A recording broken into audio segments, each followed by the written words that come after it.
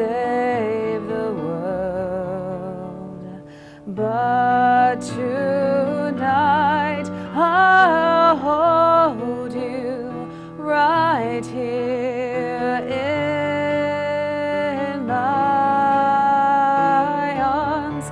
Precious miracle of life, child of love, gift of hope, the gift of light from the Father above. And you were made for all mankind, but you will always be mine, child of love.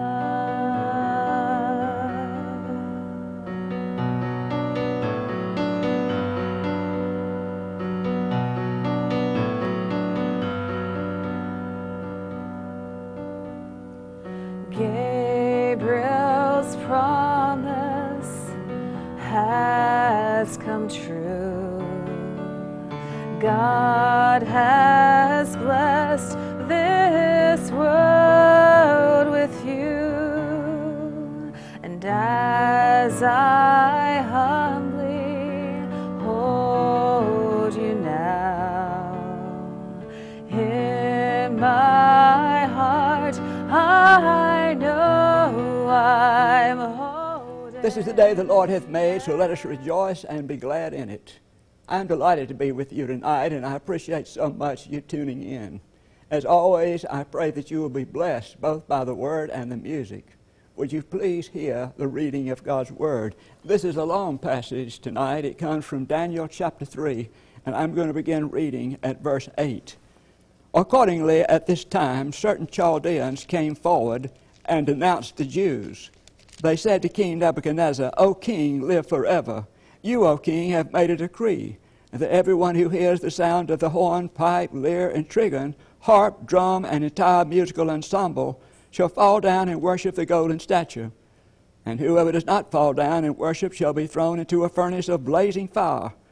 There are certain Jews whom you have appointed over the affairs of the province of Babylon, Shadrach, Meshach, and Abednego. These pay no heed to you, O king. They do not serve your gods, and they do not worship the golden statue that you have set up.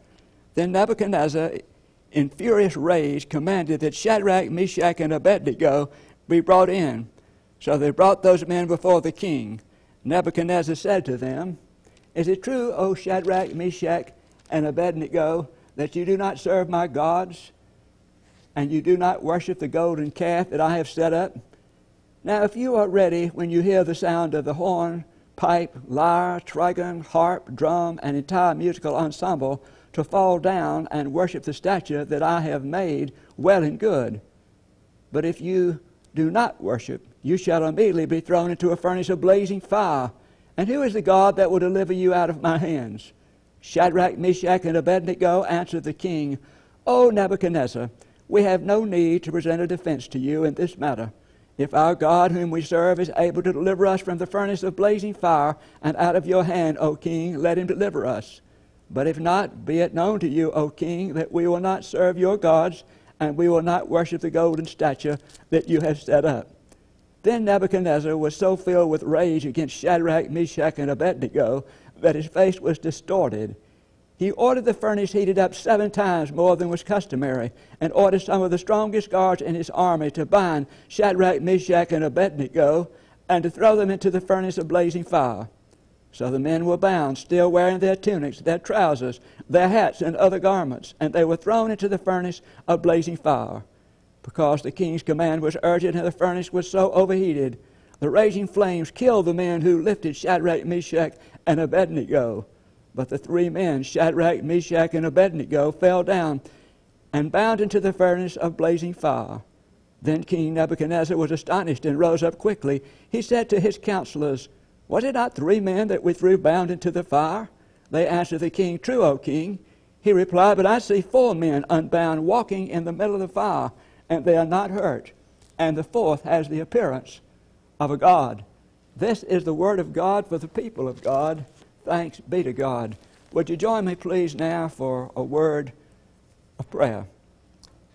Lord, again, we offer you our thanks for this day. You are so benevolent and so good to us. We are grateful that we are awakened this morning. We are here alive. And we are grateful, O God, that you will use us as we allow you to use us. So I pray that you would let the words of my mouth and the meditation of all our hearts be acceptable in thy sight, O Lord, which art our strength and our Redeemer. Amen. A little boy who was asked about his favorite Old Testament story said he didn't know all the details, but of one thing he was sure. It was about Shadrach, Meshach, and Abednego. Shadrach, Meshach, and Abednego. I don't know where I first heard that story. I guess I must have heard it when I was in Sunday school as a child. They have been called the children of Israel in the fiery furnace, and their story is quite fascinating. Shadrach, Meshach, and Abednego, along with Daniel, were outstanding captives in sort of a prisoner of war situation in Babylon.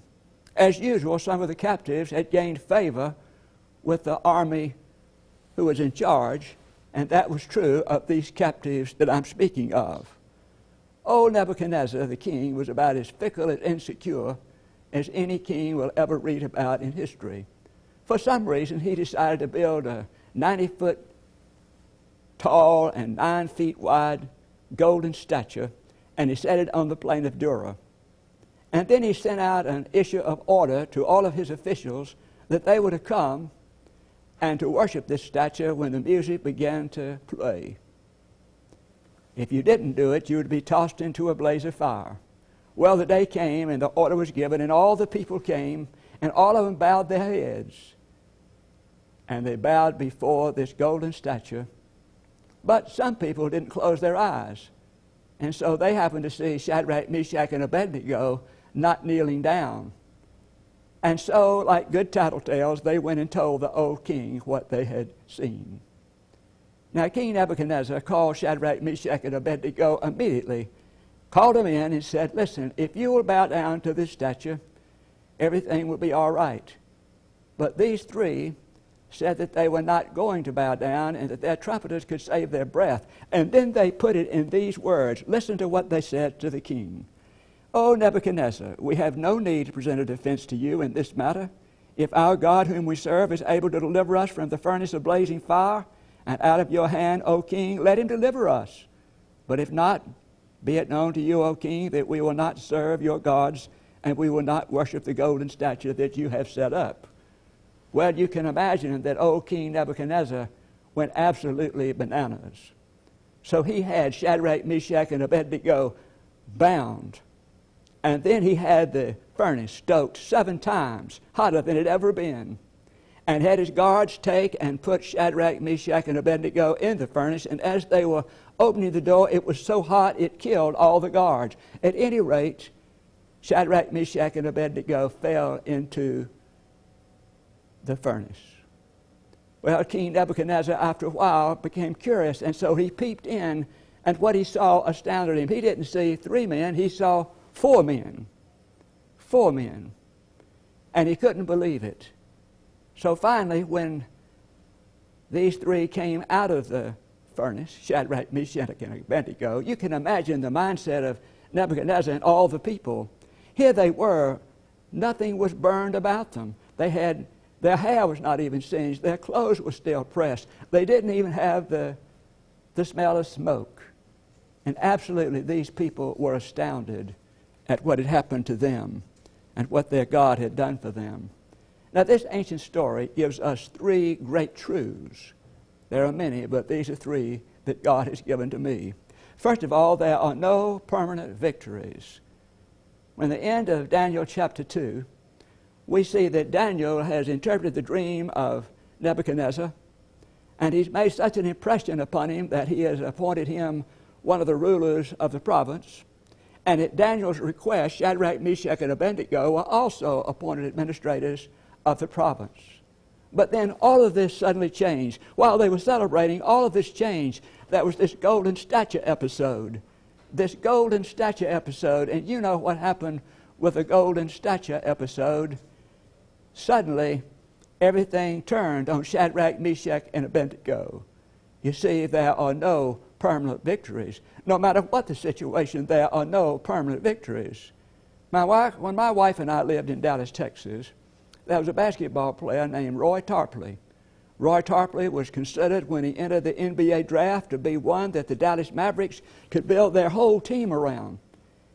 As he fulfilled his dream, he would also become a member of the dream team in the Barcelona Olympics.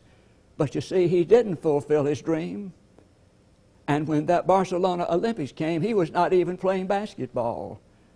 You see, he made the horrible mistake of thinking there were permanent victories. He said, whenever I had a success, he said, I went out and partied all night.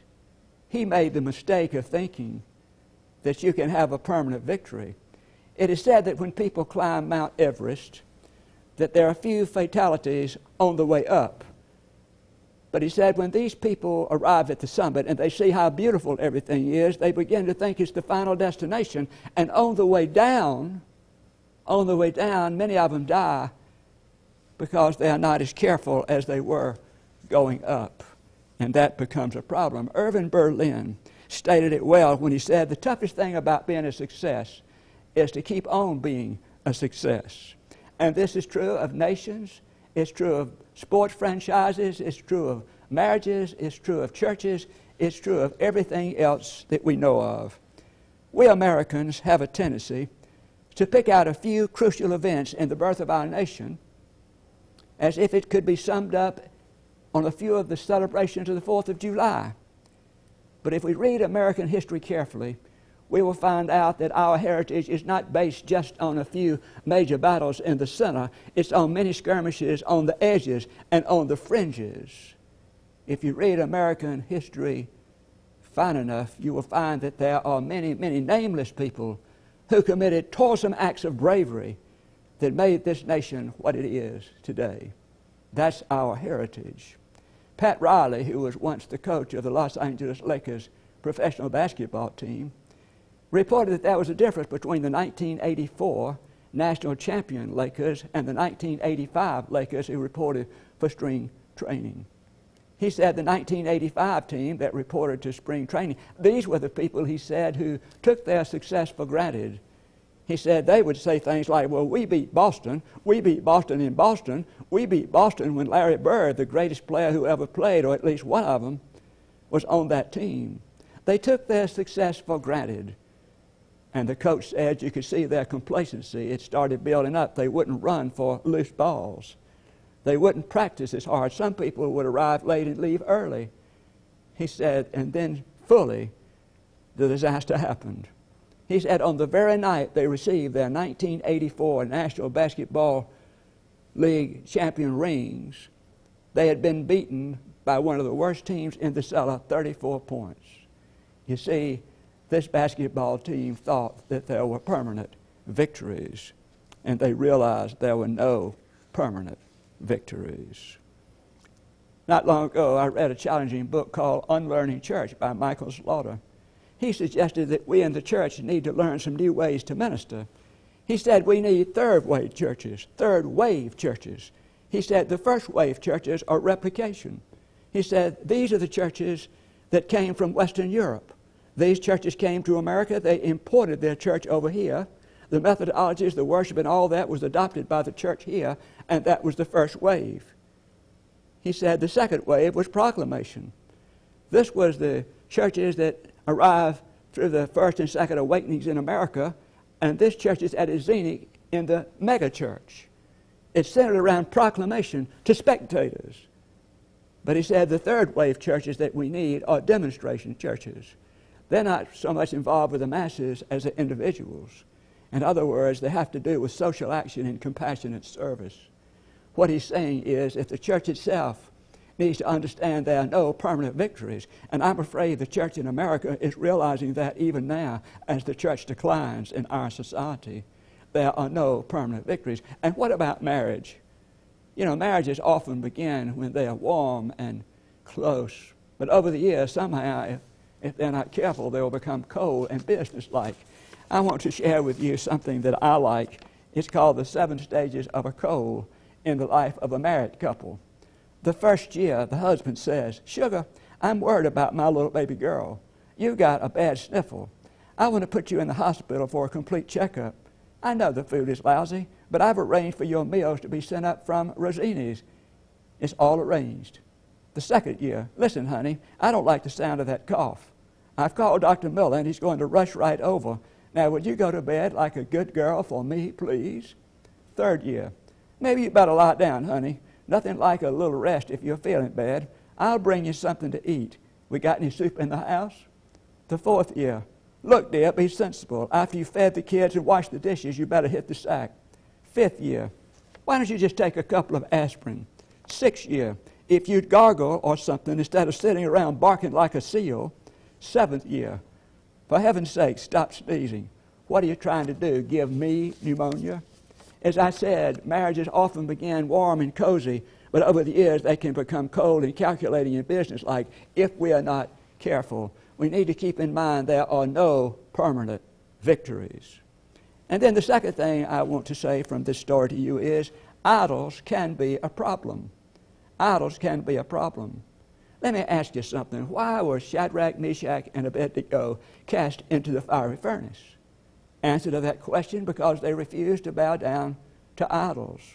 Now, what is an idol? Timothy Keller says it's anything more important to you than God. Anything that absorbs your heart and your imagination more than God. Think about that. That could be anything, couldn't it? It could be our family, our children, our spouses, our grandchildren, our money, our profits, our romance, our sex, our success, our power, our Facebooks, even religion. Anything that takes the place of God. A few examples will help us to understand what an idol is. If you look in the book of Numbers, you'll find a story about the children of Israel. They were wandering off in the wilderness. Well, we're told that because of their disobedience, fiery serpents, snakes, attacked them, tortured them, and attacked them. Well, Moses, under the direction of God, pulled out a bronze serpent or snake and put it at the top of a pole. Those people who were bitten by those snakes could look at that bronze snake and they would be healed. Well, that happened, but we don't hear much about this bronze serpent anymore in the book of Numbers. But centuries later, in 2 Kings, we find Hezekiah destroying that serpent pole. Why? Because at that point the people were bringing incense to it. Something that was intended to be a reminder of God had become God, so it had to be destroyed. And then there's Abraham and Isaac. You remember that story? Isaac was the son of the covenant. Everybody had been waiting for him. Years and years they had been waiting for him. Finally he was born. Don't you know there was great excitement and thrill when Isaac came into the world? But then what did God say to Abraham? He said, I want you to take Isaac to Mount Moriah, and I want you to sacrifice Isaac. You see, Abraham had to supremely love God. If he had disobeyed, that would have meant that Isaac had become more important to him than anything else in the world, and that would have been idolatry. Now, I don't know if I've told you lately how much I love my wife. We've been married 50 and a half years. And I really love her. As a matter of fact, I love going home because she's there. But suppose one morning she would find my billfold open, and in that billfold she would find a picture of another attractive lady next to hers. What do you think she would do? Would she come and just simply say, well, that's interesting, but after all, Hal has his right to privacy? Or do you think she would come down to my study and she would say, what is this? What is this? And suppose she found out that this woman and I were very close. I would look to her for support and encouragement. Do you think she would believe it if I said to her, I love you with all my heart? Now, Myron's my wife, and she has a perfect right to expect me to be faithful to her in every way. And besides, I made a vow and a commitment to her when we got married. I love her, and I made a commitment to her. Now, I want you to think about God here. God says, I brought you out of the land of Egypt, out of the house of bondage. I love you. At my cost, I gave my son for you. I'm your Redeemer. And I want you, please, to never put anyone else before me. Let me just be your God. Let me just be your God. Timothy Keller came along and said, here are some of the ways we know whether we have idols in our lives. First of all, he says, we can look at our imagination. What is it we dream about? When there's nothing else going on, what else do we really think about? Secondly, we can look at how we spend our money. Jesus said, where your treasure is, there will your heart be also. It's pretty easy to know what our idols are by where our money goes. And then thirdly, we can look at our profession of faith in God. What do we really believe? Not what do we profess to believe. What do we really believe, and what do we really live by? And then the fourth way we can deal with our idols and understand them is in our uncontrollable emotions. Here's a businessman who has great success. He's made a lot of money. Everything has gone well. And then all of a sudden he loses it all. He loses it all overnight. Well, he just about cracks up. He commits suicide. He tries to commit suicide. As I said, an idol is anything that seeks to be a God alternative in our lives, or that we allow to be a God alternative in our lives. Beloved, idols can be a problem. They really can. And then thirdly, authentic faith always rises above circumstances. Authentic faith always rises above circumstances. Listen again to these words. Shadrach, Meshach, and Abednego answered the king, O Nebuchadnezzar, we have no need to present a defense to you in this matter. If our God whom we serve is able to deliver us from the furnace of blazing fire, and out of your hand, O king, let him deliver us. But if not, be it known to you, O king, we will not serve your gods, and we will not worship the golden statue that you have set up. Shadrach, Meshach, and Abednego had a great faith. As a matter of fact, their faith was so great that they knew that if God delivered them, that would be fine. But if God did not deliver them, they were going to die in that furnace. They were going to be faithful to God above all things. How important that is for us to understand. Hear me now. Authentic faith, though it may be terribly difficult, is committing oneself to God, regardless of what happens or how hot the fire may be. I remember the words of a Dallas physician when I lived in Dallas, Texas. He said, God heals in 5 ways. God heals gradually. God heals through remedy. God heals miraculously. If God doesn't heal us, he'll give us the grace to handle it. And if we die, he'll take us home to himself. A minister was describing a woman in his church. Her name was Catherine. She was 98 years old, and she prayed like she breathed. One day she said to a minister, I pray like this. I just pray, Lord, I want this, and I want that, and I want this, and I want that. But she said, Lord, you know best. You know best. You are greater than I am, and you know more than I am. This was her homespun way of saying, God's will be done. So let me say that again. Though difficult it may be, our commitment is to God, whether whatever happens or whether the fire grows hotter and hotter and hotter. Our commitment is to God. Now, if we're going to have this kind of faith, then certain things are going to have to happen. First of all, that God is for us and not against us. You know, many people think God is against them. God is for us, not against us. Paul said, who shall separate us from the love of Christ? Shall tribulation or distress or persecution or famine or nakedness or peril or sword? No, in all of these things we're more than conquerors through him who loved us. Secondly, that God is with us, not always explaining to us. Did you hear that? God is with us, not always explaining to us. John Calvin said that God could have simply put out that fire in the furnace. Shadrach, Meshach, and Abednego would never have dealt with it. But God saved them in the fire, not from the fire. John Calvin said that God could have simply put a red carpet there. Shadrach, Meshach, and Abednego could have walked out unscathed, and it would have been remarkable. But God again went into the fire with them in the presence of the fourth person. And then we need to understand that the authentic understanding of the New Testament is, how can this be used?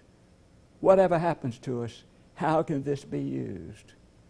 You know, there's a story about Bill Clem, who was an umpire in the baseball league.